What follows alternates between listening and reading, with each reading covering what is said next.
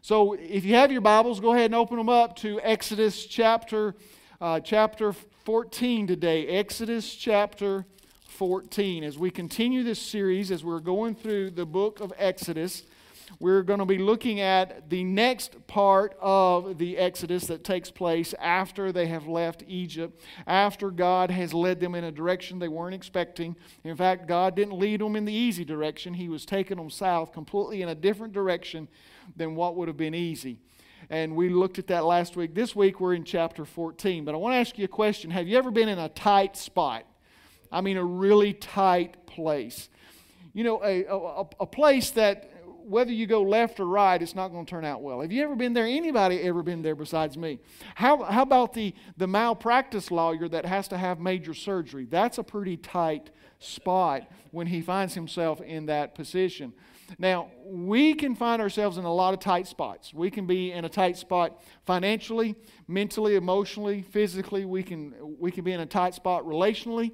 We can be in a tight spot with our jobs, with our communities. And right now, many of us have found ourselves in tight spots when it comes to all that's been going on with this pandemic. This pandemic has been going on now for months, and it's put us in places and positions that we've never been in before. We're dealing with stuff we never thought would be possible for us to have to be looking at and dealing with each and every day. But here we are. We are in these particular places, and today I want you to know that Christianity does not promise an easy path, just a trustworthy God in the midst of that path. When it gets tight, it's not about how tight it gets, it's about how faithful our God is. And we just sang songs about His promises and how good and faithful He is. So if we sing those from our heart, do we really believe those in our lives? So let's dive in a little deeper and ask this question today. When we come to a place where we have run out of the why is this happening, and we can't ask that no more, and it's got to a spot where we're going, how in the world did I get here? That's long gone and it's back, because you're in such a spot, all you can ask is, what in the world am I going to do? If I go one way, it's a mess. If I go another way, it's a mess. If I turn to the left or turn to the right, it is absolutely a mess. Whether I go up or I go down, it's going to be a mess regardless of what I do. When you get to that spot, what do we do? Glad you asked. We're going to dive into that, lean into God's Word, and understand a little bit about what's happening in our life as we see it in the lives of the children of Israel. Now, we left last week. They had left Egypt, and they were on their way south, and they were headed in a direction they weren't expecting. And God tells Moses at one point, He says, okay, now, stop. I want you to turn around and go back and camp at this particular spot right next to the water. And so Moses, being a great leader, he said, yes, Lord, that's exactly what I'll do. And so he had the children of Israel turn around, go back to that spot, and camp out. Now, in the meantime, someone comes to Pharaoh and says, Pharaoh, they're gone. And Pharaoh says, what in the world have we done? That was a dumb decision to let them go. Let's get our chariots. Let's get 600 chariots. Let's get men in those chariots. Let's go after them and get them. Because they're just wandering around in the wilderness. They're a bunch of dumb Israelites. They don't know what to do. They've just been building bricks. They can't survive out there. Let's go get them. So Pharaoh mounts up his stuff and he begins to pursue them, and he's running after them. I want us to look in verse 10. I want us to look in verse 10 and begin reading there. And we're going to walk through the scriptures for the rest of the chapter today. As Pharaoh drew near, the sons of Israel looked, and behold, the Egyptians were marching after them, and they became very frightened. So the sons of Israel cried out to the Lord. Now, the children of Israel were sitting there, and they happened to look up, and they went, uh-oh. Have you ever had that moment in your life where you went, uh-oh? Somebody say, uh-oh. Say uh-oh like you really mean it. Uh-oh. Oh no. I can tell you that there have been times I said uh-oh. Usually it was right after a word came out of my mouth and I said something and I went uh-oh. I shouldn't have said that. But sometimes we have to just go uh-oh, right? And that's what the Israelites are doing. They're sitting there, they're looking, they went uh-oh. Here comes the Egyptians. we're in trouble. They're coming to get us. We are going to die. Let me tell you something. Horizontal thinking only looks at the Egyptians. It only looks at the circumstance, and it creates panic within the Israelites. Can I tell you, the same thing happens in our life? Sometimes we start looking at the things coming at us and what's going on around us, and all we can do is panic. Anybody ever panicked before? I have. I remember just a few weeks ago, a dog from across the street came over to me when I was putting out the trash can, and that dog was barking, and it wasn't a very nice bark. It wasn't a friendly bark. He wasn't saying, "Oh, it's so good to see you." He was saying, "What are you doing?" And it scared me, and I panicked. My wife, I'm going to confess right here in front of all of you, my wife had to come out there and console me. I had a panic attack. I've never done that with a dog before.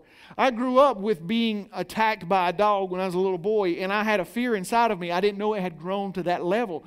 But there was that moment of panic for me. And when we're only looking at the horizontal, that's what will happen inside of us and in our hearts and our minds. We'll begin to panic. We're filled with what we don't have, like an escape from it. We're filled with fear, and we think it's impossible, but God is right there in the midst of it. So these Israelites are there, and the Egyptians are coming, and they're afraid. Let's look in verse 11. Then they said to Moses, okay, they cried out to the Lord. I imagine it probably went something like this. "Oh God, what are you going to do now? I mean, what in the world are we going to do?" I mean, I don't think it was a very reverent, let's fall on our knees and worship and pray right here. I think they just cried out in just a moment, and then they turned to Moses. And here's why I think that. Look at what they said to Moses. Then they said to Moses, "Is it because there were no graves in Egypt that you were..." Do you think they said it like that? No. Let's really grab the essence of how they say this. Verse 11, then they said to Moses, "Is it because there were no graves in Egypt that you have taken us away to die in the wilderness? Why have you dealt with us in this way, bringing us out of Egypt?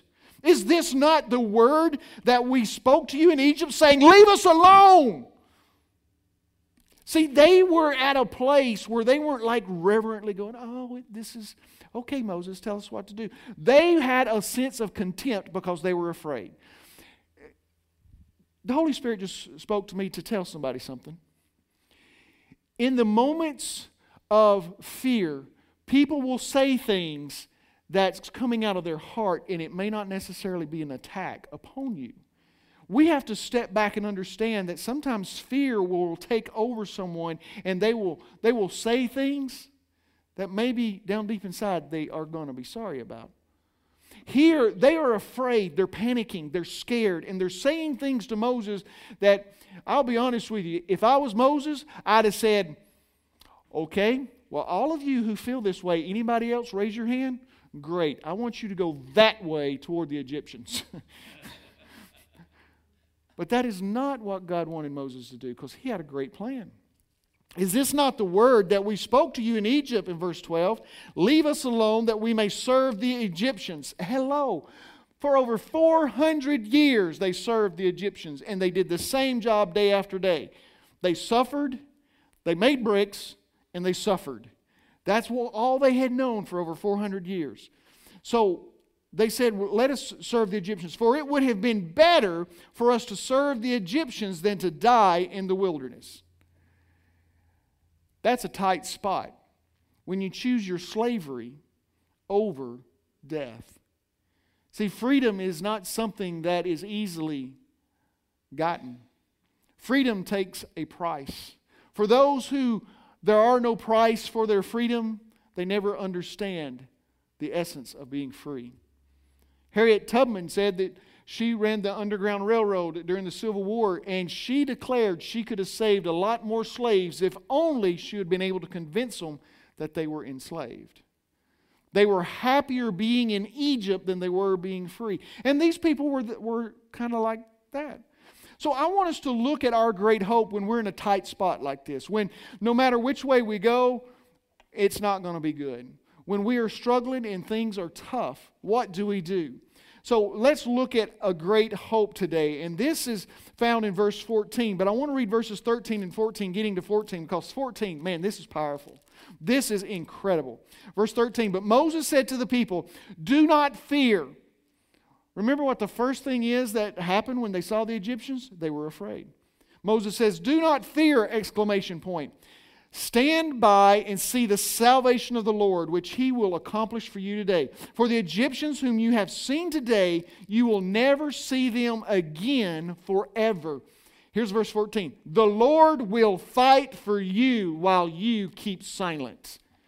The Lord will fight for you while you keep silent. Here's the great hope. The Lord will fight for you. Somebody say, the Lord will fight for you. The Lord will fight for you. This is about really when He says the Lord will fight for you while you keep silent. Think about this. For over 400 years, who was fighting for the children of Israel? Nobody. They wouldn't fight for themselves. The Egyptians sure wouldn't fight for them. Nobody was fighting for the Egyptians. Nobody believed they were worth their time to spend anything with them. But the Lord steps up this day, and Moses says, the Lord will fight for you. How does Moses know this? It's because Moses, he knew God was faithful in what He said. He knew that if God said He's going to do it, He's going to do it. And he believed that the Lord was going to fight in a way they had never seen before. I don't know if Moses knew the full plan at this point. He didn't have to know the full plan. Can I tell you something today? I've mentioned this before when I'm preaching. God wants you to be faithful in what you know today before He can give you more about tomorrow and the next step. Until you take the step God's called you to do right now, He cannot reveal to you what your next step is. So be faithful and be focused and say, it's time for me to take this step. Now we see here that Moses is saying, the Lord will fight for you while you keep silent. One translation uses the word peace. While you keep peace. Psalm 46:10 says, to cease striving, be still, and know that I am God. I will be exalted among the nations. I will be exalted in the earth. Our God, He is in heaven. And let me tell you something. Moses did not sign up for this job. Moses was a shepherd and he was happy with his sheep. Moses was okay to be out there wandering around in the wilderness. He had been doing that for 40 years. He may have been getting time for retirement. We don't know. But he had been out there being a shepherd for a long time. But then God called him to do something else. At first, Moses was resistant. And he's like, you got the wrong person. I can't even speak. Finally, God convinces him and he says, okay, God, I'll go. And he goes and he does this. He didn't sign up for this job. He didn't go to the Welcome Center after a service one day and put his name on a list and say, hey, I'll go and free the children of Israel. I'll be your spokesman. He didn't sign up for it, but he finds himself in the middle of something. And God equipped him and got him ready for this moment. See, I want us to look at our deliverance and how it applies to what we see here and how it really works into our hearts. Because this is not an easy truth. Listen carefully. God will shape us into the image of Christ even if it means breaking our wheels. Let me say that again. God will work to shape us into the image of Christ, even if it means breaking our will. And this is where the Israelites got. They had to be put into a spot that was so tight, no matter which way they turned, it was going to be impossible. The very first thing I want us to talk about our deliverance is this, is that tight places will change us. I see heads nodding. Tight places will change us. Now, we can allow God to do His great work and change us to be more like Jesus Christ, to be more like the biblical idea of who we should be, or we can continue to rebel against that and try to do it our way. And for those who's living a life of mess and you keep trying to do it your way, how's that working out for you? God wants the tight places to change us in our relationship with God and who we are. Charles Spurgeon said, trials teach us what we are. They dig up the soil and let us see what we are really made of. Trials can change us because we can begin to see who we truly are. See, the old must be revealed before we can realize there is a need for the new. and trials, tight places will change us. Verses 11 and 12 right here. Look at their attitudes in 11 and 12. Then they said to Moses, "Is it because there were no graves in Egypt that you have taken us away to die in the wilderness? Why have you dealt with us in this way, bringing us out of Egypt? Is this not the word that we spoke to you in Egypt, saying, 'Leave us alone that we may serve the Egyptians'? For it would have been better for us to serve the Egyptians than to die in this wilderness." That's their attitude. But now I want you to look in verse 14, this powerful verse. "The Lord will fight for you while you keep silent." You don't have to fight. Moses don't have to fight. The Lord will fight for you. And now let's look at their attitude in verse 31. These same people in verse 31, when Israel saw the great power which the Lord had used against the Egyptians, here's the change. The people feared the Lord rather than the Egyptians, and they believed in the Lord and His servant Moses.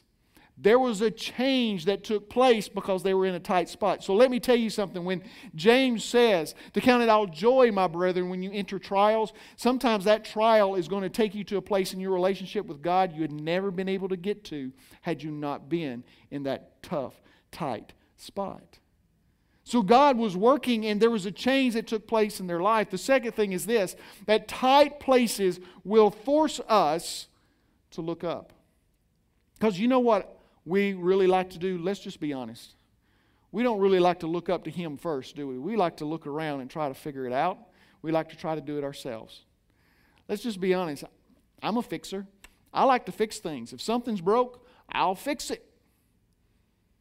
But here, when we get in a tight spot where there is nowhere to look except up, that's what tight places will do. And when we do that, change can take place that will be positive. As we look here in verses 10 through 14, as we were reading that story of how they were afraid and they came back at Moses in kind of a, I'd call it a snotty attitude, just to be honest with you. They just had a really bad attitude toward Moses. And they come at him with that. But we see in verse 31, everything has changed. What's the difference? What Moses told them to do. What Moses told them to do and how Moses got them to focus. But Moses said to the people, "Do not fear. Stand by and see the salvation of the Lord." He didn't say see their salvation, did he? Moses didn't say, "Stand by and see your salvation today." No, he said, "Stand by and see the salvation of the Lord." When we're in a tight spot sometimes it's going to take a few moments for us to get out of it.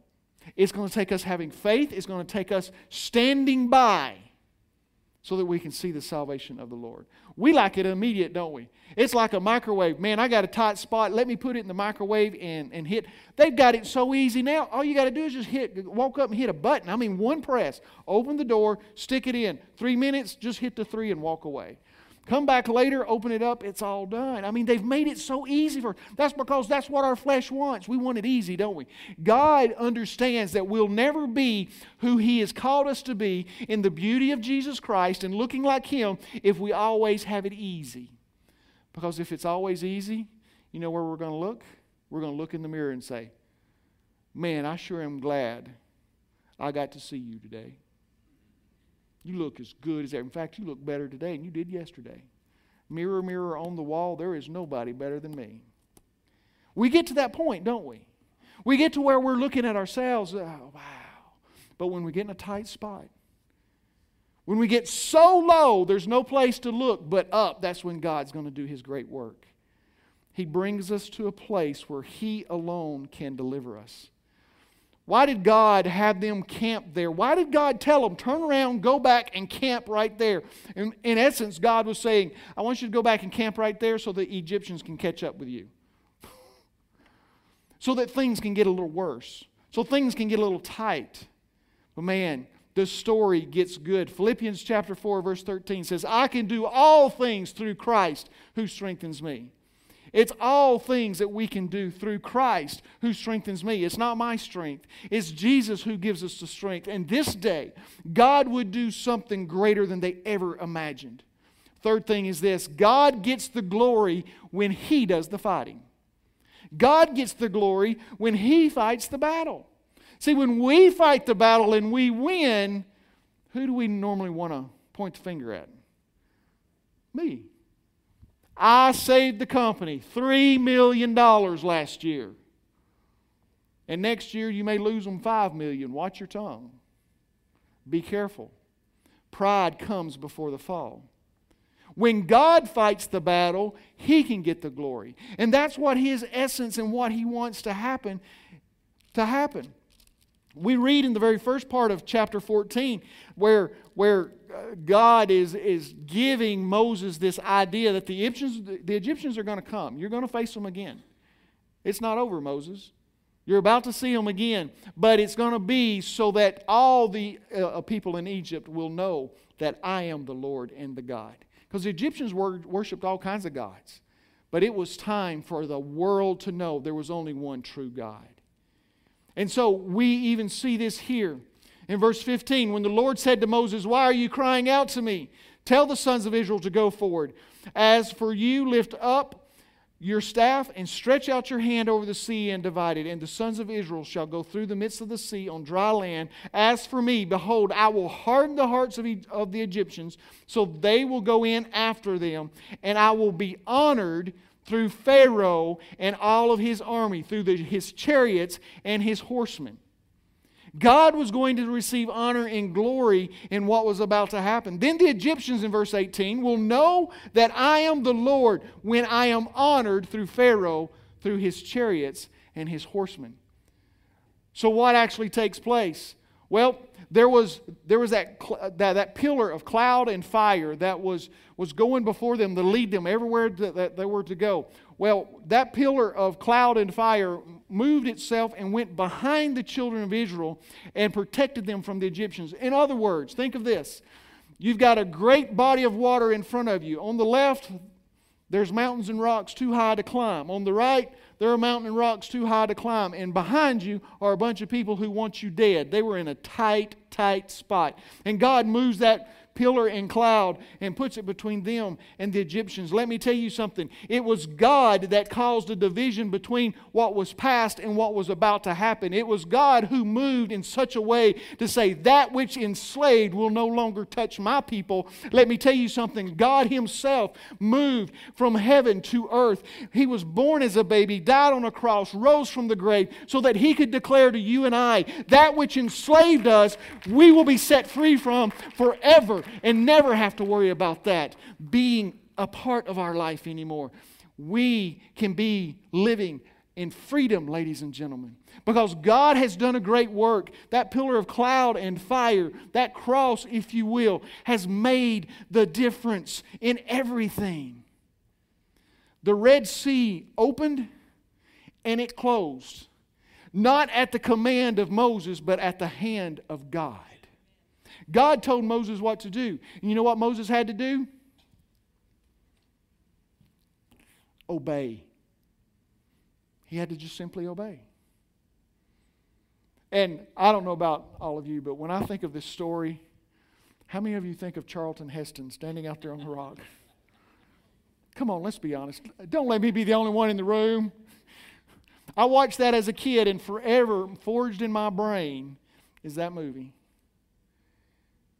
Can you imagine being the children of Israel, huddled up with your family, going, what are we going to do? We are going to die. This has been the craziest last few weeks of our life. We've never seen anything like this, and now we're even in a tighter spot than we were before. What are we going to do? And then this man, Moses, that you don't know a whole lot about, he steps up on a rock, he raises his staff, reaches out his hand, and all of a sudden the water begins to part. Wow. What would you and your family begin to say then? Oh, I don't know about you, but I just got chills going up and down my spine immediately when I just began to imagine that. That God begins to move and that water begins to part. Whoo, and the wind begins to blow on the ground. And those Egyptians, they can't touch me. They can't touch. You know what I would have done? Check this out. I would have turned around and I went, Pharaoh, you ain't so tough now, are you? But it came time. And that wind blew all night long, and it began to get morning. And Moses said, come on, let's go. And they walked across on dry ground. Now, let me tell you something. It's a miracle that that water parted.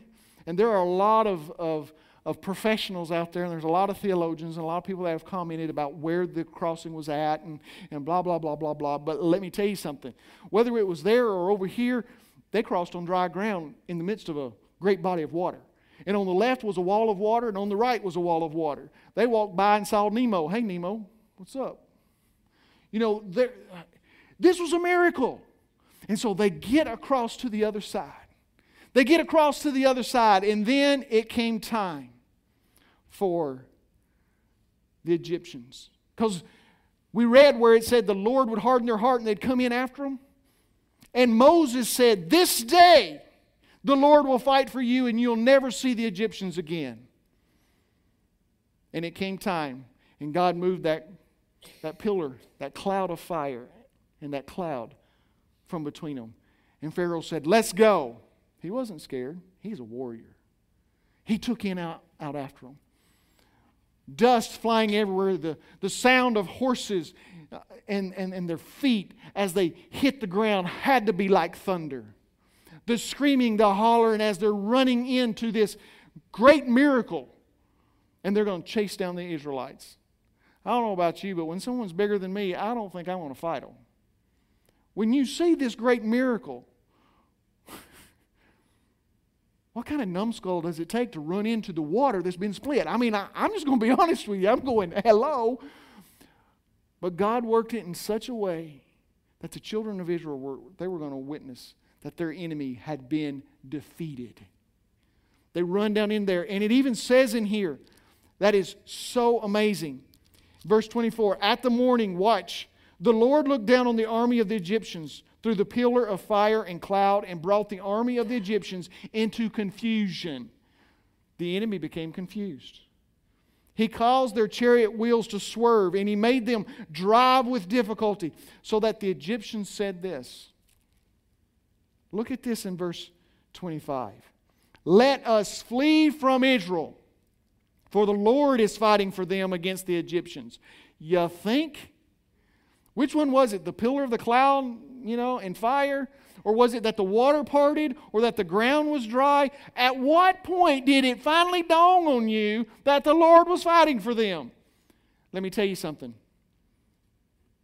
They said it when it was too late. Because, read verse 26, then the Lord said to Moses, stretch out your hand over the sea so that the waters may come back over the Egyptians, over their chariots and their horsemen. Let me tell you today, don't wait until it's too late. Don't keep trying to reason and push off the idea of God working and that God's doing stuff. Don't continue to push Him away, because at some point it's going to be too late. Don't be the one to say, oops. So the waters come back over the Egyptians. Verse 27, so Moses stretched out his hand over the sea, and the sea returned to its normal state at daybreak, while the Egyptians were fleeing right into it. Then the Lord overthrew the Egyptians in the midst of the sea. Verse 28, the waters returned and covered the chariots and the horsemen, even Pharaoh's entire army that had gone into the sea after them. Not even one of them remained. The Lord will fight for you while you keep silent. But the sons of Israel walked on dry land through the midst of the sea, and the waters were like a wall to them on the right hand and on their left. Verse 30, thus the Lord saved Israel that day from the hand of the Egyptians. And Israel saw the Egyptians dead on the seashore. When Israel saw the great power which the Lord had used against the Egyptians, the people feared the Lord, and they believed in the Lord and in His servant Moses. At that moment, everything changed. God was to get the glory. Chuck Swindoll wrote in his journal, when I panic, I run. When I run, I lose. When I lose, God waits. When I trust, He fights. When He fights, He wins. When He wins, I win. When I win, I learn. There is a process that has to take place sometimes in our mind and our hearts where we say, Lord, you fight this battle. I'm in a tight spot. Unfortunately, we have to get in those tight spots sometimes, don't we? Where there is no way out before we'll look up and we'll trust the Lord to do the fighting for us. So what must I do? What must we do? Well, number one, we need to believe God. Believe God when He says He will fight for you. We sang a song earlier, In Jesus' Name. And it began with these words, God is fighting for us. How many of you believe that today? Oh, come on now. Do you understand that God is fighting for us? God is on our side. He has overcome. Yes, He has overcome. We will not be shaken. We will not be moved. Jesus, you are here. Let me tell you something. When I look at this verse, I get excited about that song because God said, Moses said to the people, the Lord will fight for you. Just be still. The Lord's going to fight for you. He is fighting for us. God is on our side. He has overcome. No matter what you're faced with, no matter how tight the situation, God is already fighting for you. He's already got the victory. So just step back. Let Him do the fighting. I guarantee you, if I found myself in a tight situation, I often will go to lunch and there'll be some police officers around me. And it is quite remarkable to be sitting at a table with about 5 or 6 police officers around you. And I'm thinking, I'm safe right now. And I guarantee you that if a bad guy came in the front door, I'm not going to fight the fight. They're going to fight the fight. Why? Because I trust them. I know their skill, their abilities. They can fight the fight, and I don't have to engage. That fight's already won because of who they are. Let me tell you something. Because of who God is, He's already fought the fight. He's ready to fight your fight. If you'll just let Him fight the fight. God is fighting for us. He is on our side. He has overcome. Yes, He has overcome, ladies and gentlemen. Somebody say, praise the Lord. Help me preach this morning. I promise I'm almost done. To trust God in the light is nothing, but to trust Him in the dark, that is faith. That is trust and belief. Charles Spurgeon said that. We have to believe God. Second thing is we must move forward in faith. This is what I love in verse 15. Sometimes we get in a tight spot and we just freeze, don't we? We don't know what to do. But look what the Lord said to Moses, verse 15. Why are you crying out to me? I would think that'd be a good idea, right? I mean, cry out to the Lord. The Lord says to Moses, why are you crying out to me? Tell the sons of Israel to go forward. Excuse me. To go forward. As for you, lift up your staff and stretch out your hand. God told Moses to go forward, to not just be standing there doing nothing. Expect God's mighty hand to work. Go forward. We need to move forward in our faith. We need to move forward in faith as to what God has called us to do and what we need to be doing. Instead of wondering and waiting and logically just sitting back and doing nothing. If God has called you to move forward, for God is fighting for us. You know what? There's a lot of things in this world that I just don't like. I don't like cancer. I don't like the coronavirus. I don't like what it's done to our culture. I don't like what it's done mentally to people, that there's more fighting and disputes and divisions than ever before. But I know that it is the enemy that is waging this war, but I know who has already won the battle. God is fighting for us. He has already won, and we can praise and lift Him up. The band is going to come up to the stage right now and start getting ready. We're going to sing that song again. Would that be okay? Because now that we've looked at this scripture, let's empower the words of this song with the power of scripture. The Lord will fight for you while you keep silent. It's not about whether you got all the answers. It's not about whether you know all the right ways. It's just simply about Him fighting the fight. As a matter of fact, over the next seven days, here's your challenge. Here's your 7-day challenge. You ready for this? What is one thing I can do to move forward this week in my faith? What is one thing I can do this week to just move forward in whatever God's called me to do? What is that one thing? And let me tell you something. If it doesn't scare you, it's probably not in faith that you'll be doing it. Faith takes believing something that scares you to death. Maybe you're in a tight spot today. Maybe you're worried. Maybe there's a lot of stuff that's just been going on. Can I tell you something? We're about to sing, "The Lord is fighting for us." He is on our side. Let's sing it like we've never sung it before. If you're at home, I want you to sing it like you've never sung it before. Let's look at these words. Let's understand that God is fighting for us. He is on our sides. Pray with me. Please stand and pray with me right now. Father, we thank you for this day. Thank you for the move of your Spirit, the words of your testimony that we find in Scripture, that you are fighting for us. You are on our side. That, Lord, you have already overcome. And since you're fighting the fight, why should we worry? Because you've already won. We will live and we will not die because of the resurrection power of Jesus Christ. You are alive and living in us, and we have been set free in Jesus' name. Lord, may we grab hold of that. May we understand we can move forward because you're fighting for us.